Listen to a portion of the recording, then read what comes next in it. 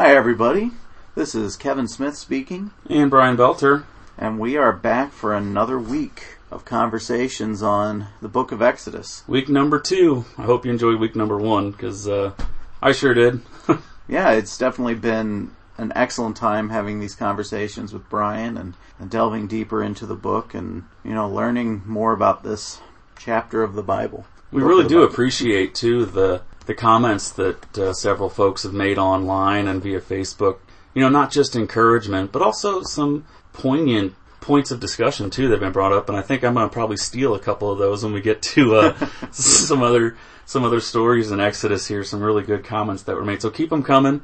They don't always have to be positive. You can critique us, too. We're looking to get better all the time. So, oh, absolutely. So keep it coming. And I love the insights that we're seeing out there because, honestly, part of this journey for myself, and I'm sure for Brian as well, is to get a better grasp of this particular book of the Bible and learn a little bit more about being insightful and just picking things out that are in God's Word that need to be, enlightened to me. So when I hear other people listening to us talk and suddenly something sparks in their mind, oh my gosh, they're missing this obvious point. Yep. It's great for me to hear that because it means that we are, in our own way, furthering dialogue and helping someone else come to a conclusion that we may not have noticed ourselves, and they may not have ever noticed themselves either until they listened in.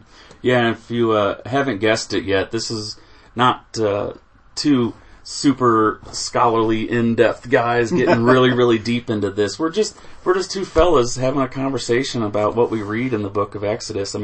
If you could have guessed that from our kind of tie-in title of conversational devotion, that's really what we want this to be, as a conversation. So the more people that get added to that conversation, the better. So again, thank you all so much for your comments and your encouragement. We really do appreciate that. Absolutely. So what are we talking about today, Brian? Well, today we're talking about the plagues, a pretty well-known portion of this Exodus story. There were 10 plagues in total.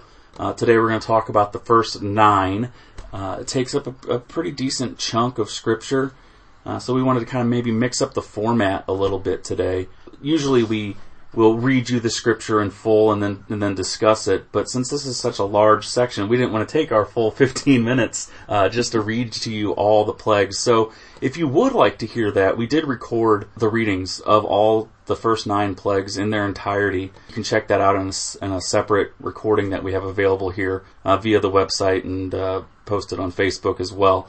So check that out if you want to hear the full reading of the first 9 plagues. But what we're going to do today is do an overview and a discussion about those plagues, so we can kind of keep fitting in the time that we've allotted for ourselves. Oh yeah. So if you have the time, it could be a double feature for you today. Double bonus episode on a Monday. And if you want to hear the Scripture prior to us having a discussion about it, now would be a good time to pause this and go back and listen to that bonus episode and hear it all laid out. So, as we all know, as we kind of discussed on Friday, Moses has made his way back to Egypt.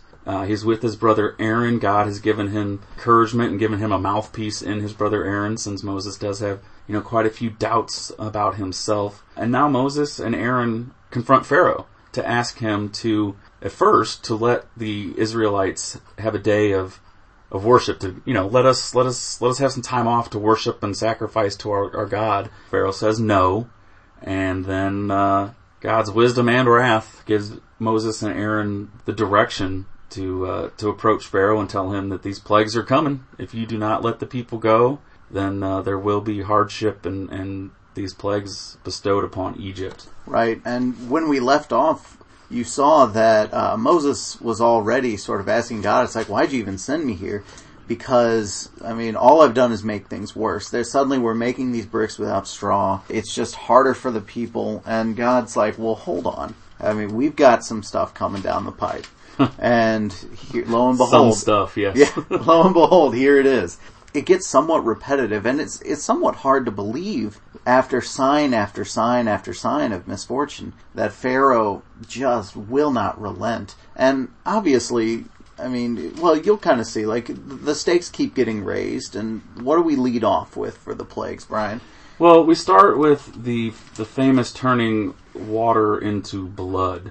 Moses' first task, first miracle, if you will, first plague that he presents to Pharaoh is the water of the Nile, and all water in Egypt turns to blood. Not just the flowing water, but any water stored in a bucket, a basin, a well, that's all turned to blood. And Pharaoh sees this, and as we'll see throughout a couple other plagues too, that he calls upon his sorcerers and magicians to try and recreate this act. And lo and behold, they're able to do it on several occasions, and turning the water into blood is one such occasion. Those magicians come forward. They're able to do it as well. Yeah, if you think about it, there's certainly scientific ways, a little alchemy here and there, where you can mix chemicals and turn water red.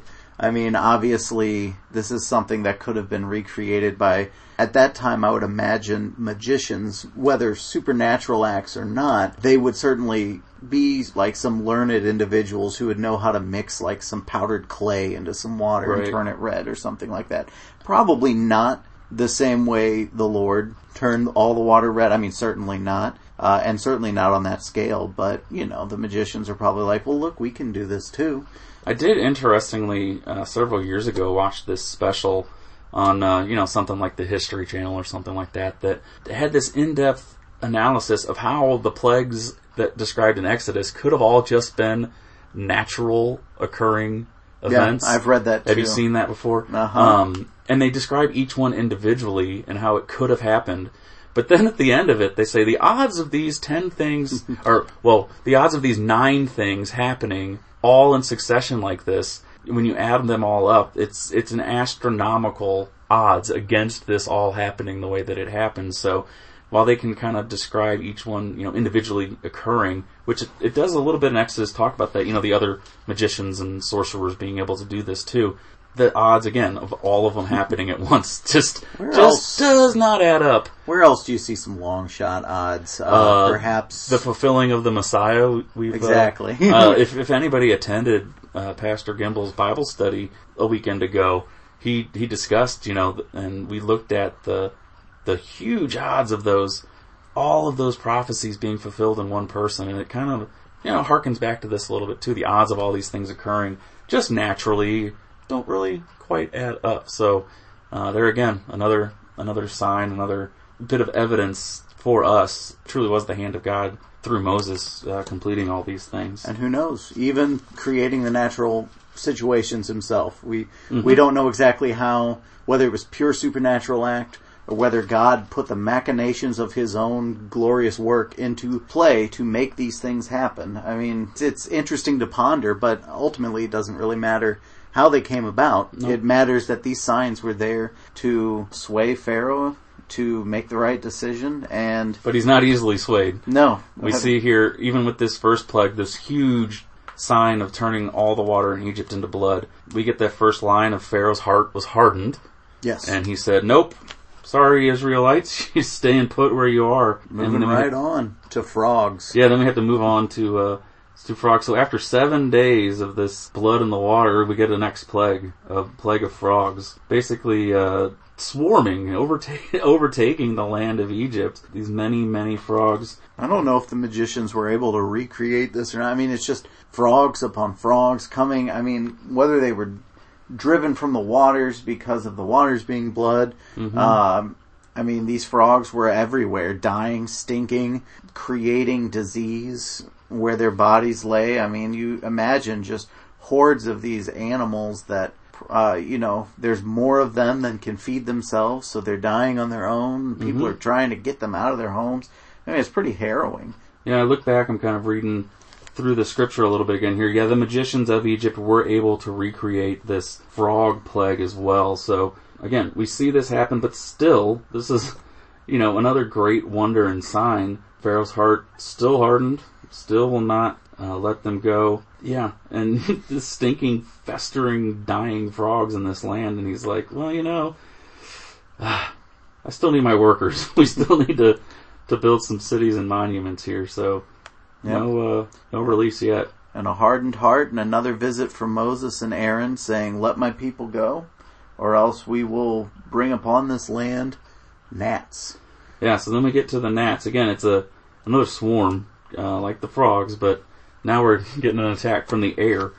Sometimes this is attributed to all the dead frogs, Yeah. Dead frogs, here come the flies, here come the gnats. Which, part of me, whenever I'm a huge fan of science, a part of me wonders whether God used the natural machinations of the world to make these things happen. Blood of the Nile begets frogs, which brings on, their dying bodies would certainly bring on gnats and pestilence. And then the fourth plague, which is flies. Which the flies kind of goes hand in hand with the gnats as well. But we see here in the third plague, we finally get to see the magicians of Pharaoh unable to recreate this plague or this sign.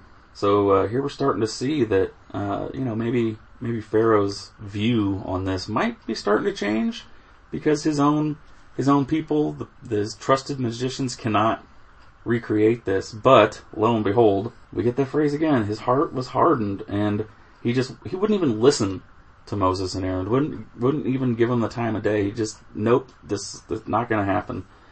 Even though we're now through 4 different plagues, and Pharaoh's starting to see that this is something more powerful than he's experienced with any of his right-hand men that tried to recreate these signs and wonders. And I know that with frogs, gnats, and flies, that may just seem like a bad turn in nature. But then when we move on to the 5th plague, which is the livestock dying off.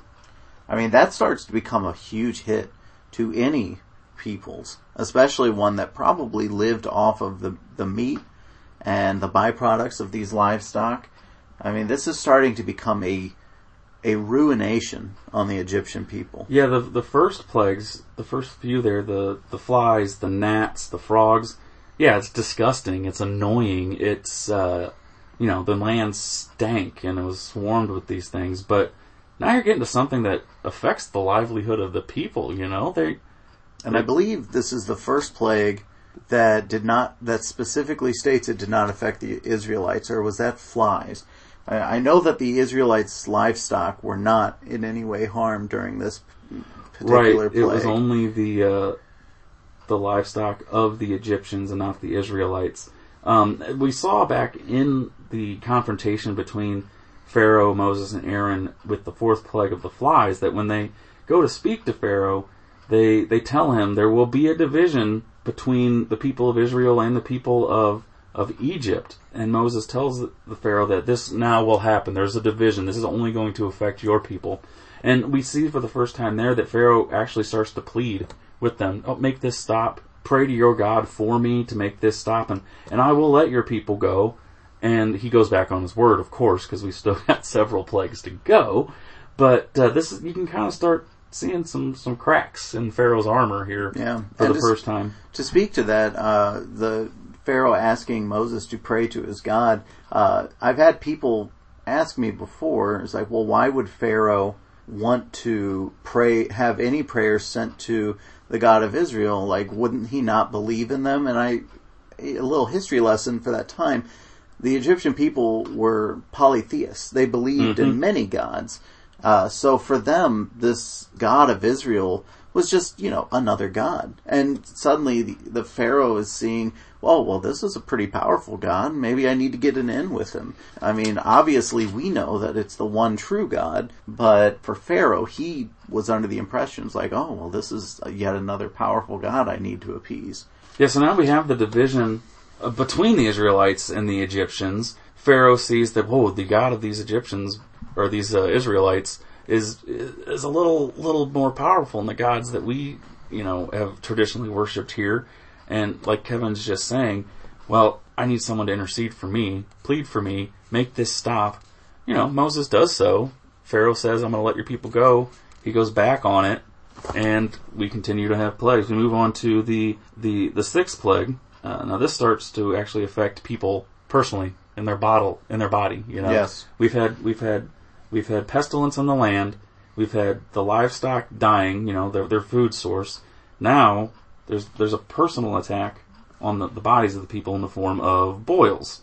And I don't know about you, that sounds incredibly uncomfortable. Oh, I mean, it's like everyone's had acne before, but boils are a whole nother thing. I mean, these are painful sores, open sores on your body. I mean, and to have boils like spring up and cover your bodies, I mean, for days. I mean, the Egyptian people had to be crying out at this point. I mean, I don't know how much they personally knew where this was coming from. Yeah, did they know that their Pharaoh, their king, their godlike figure was allowing this to happen to them because they weren't... I mean, they certainly were probably having a bit of an outcry as to why can you not put this to a stop. You are a god king. You are in touch with the other gods. Why is this happening to us? And then, yet they're seeing this is not happening to the Israelis. I wonder what was going on in their minds at that time. They don't really touch on it. Yeah, they don't really talk about the Egyptian people as, a group and how they might be in an outcry.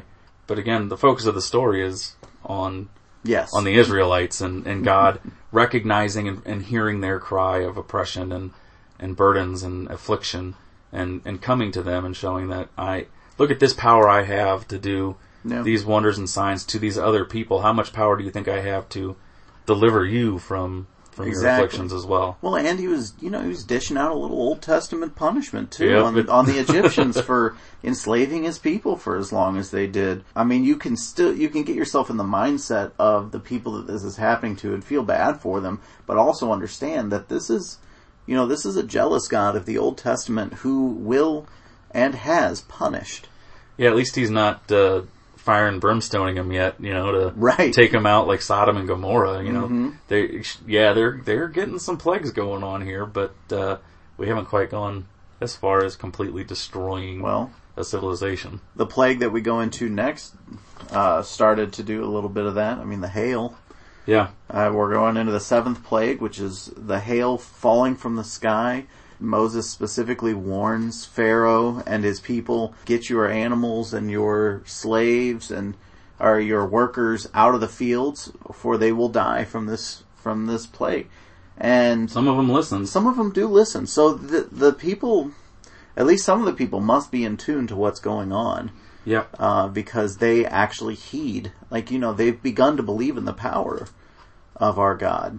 But not all of them. So we get the hail and fire raining down on the earth, and it does exactly what Moses had warned. Anything left in the fields was killed. Animals, people, all brought down. So this is 3 plagues now that have affected the welfare of the people. The livestock dying off, the boils on the people and on the livestock as well. There are boils on every beast of the field, it says.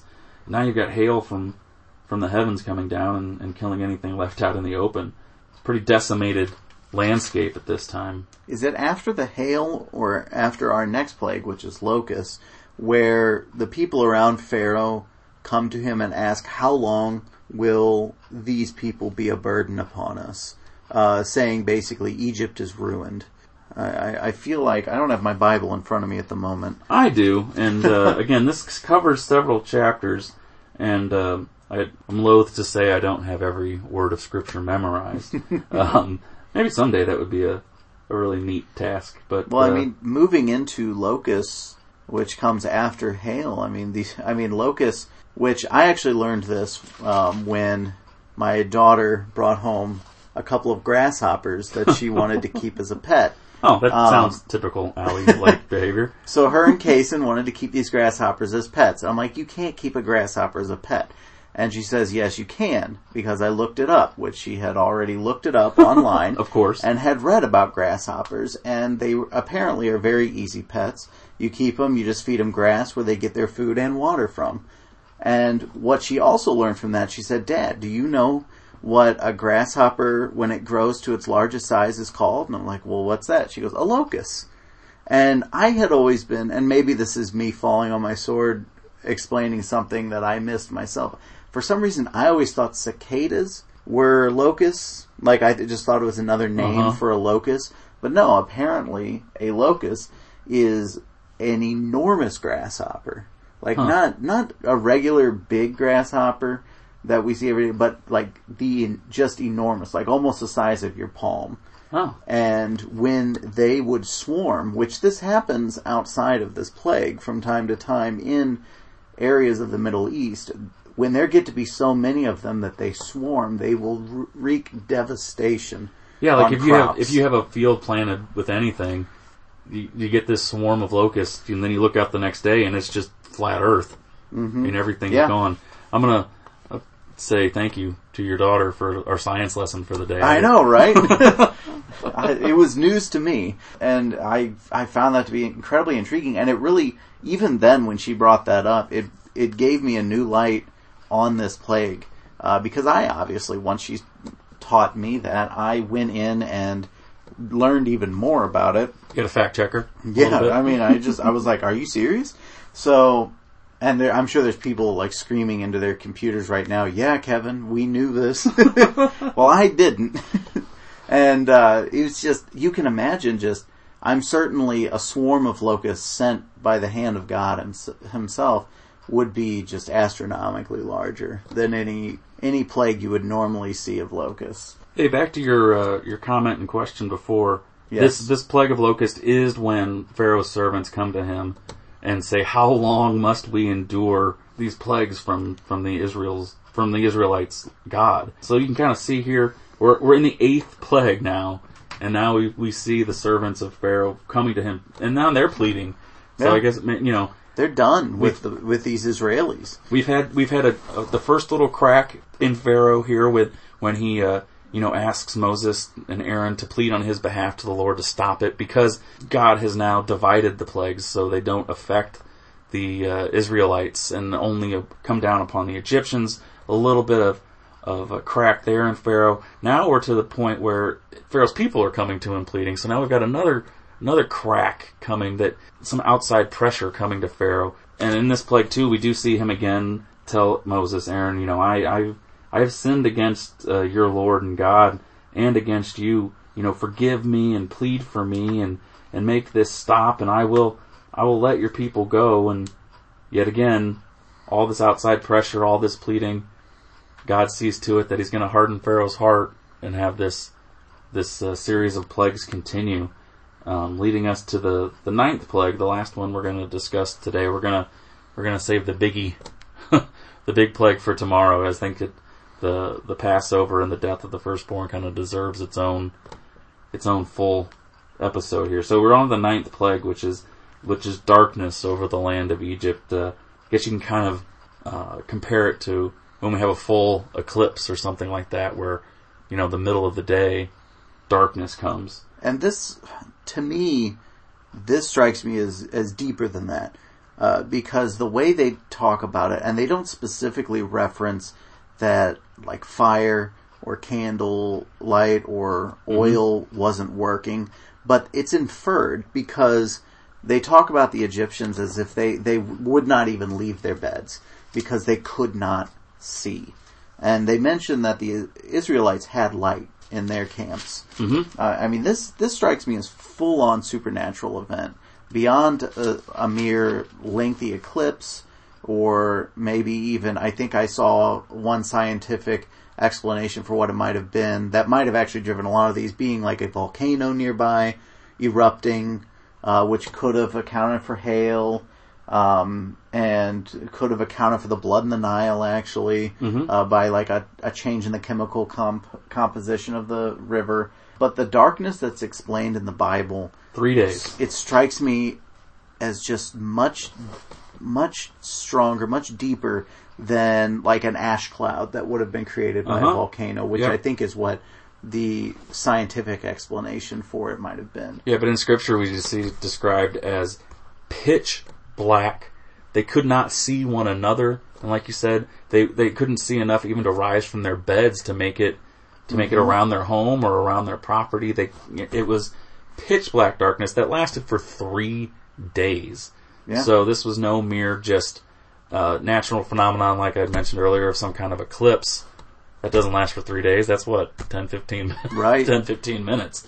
So yeah, we see that this last plague we're talking about here today it might not be the same kind of raining down pain and affliction upon these people, but I look at this one as almost more mystical, more profound, more astonishing. It's menacing too. It is. I mean, we've heard, even people that live in like our northern climates up in Alaska, when they have those days and months of darkness, it drives people crazy. Yeah. I believe, and even after all this, Pharaoh's heart is still hardened. Yeah, he still refuses to let the people go. But there's one more plague in store that I think might get Pharaoh's attention once and for all. Absolutely. And I know that throughout this, a lot of people find themselves asking about, it's like, well, why would God harden Pharaoh's heart?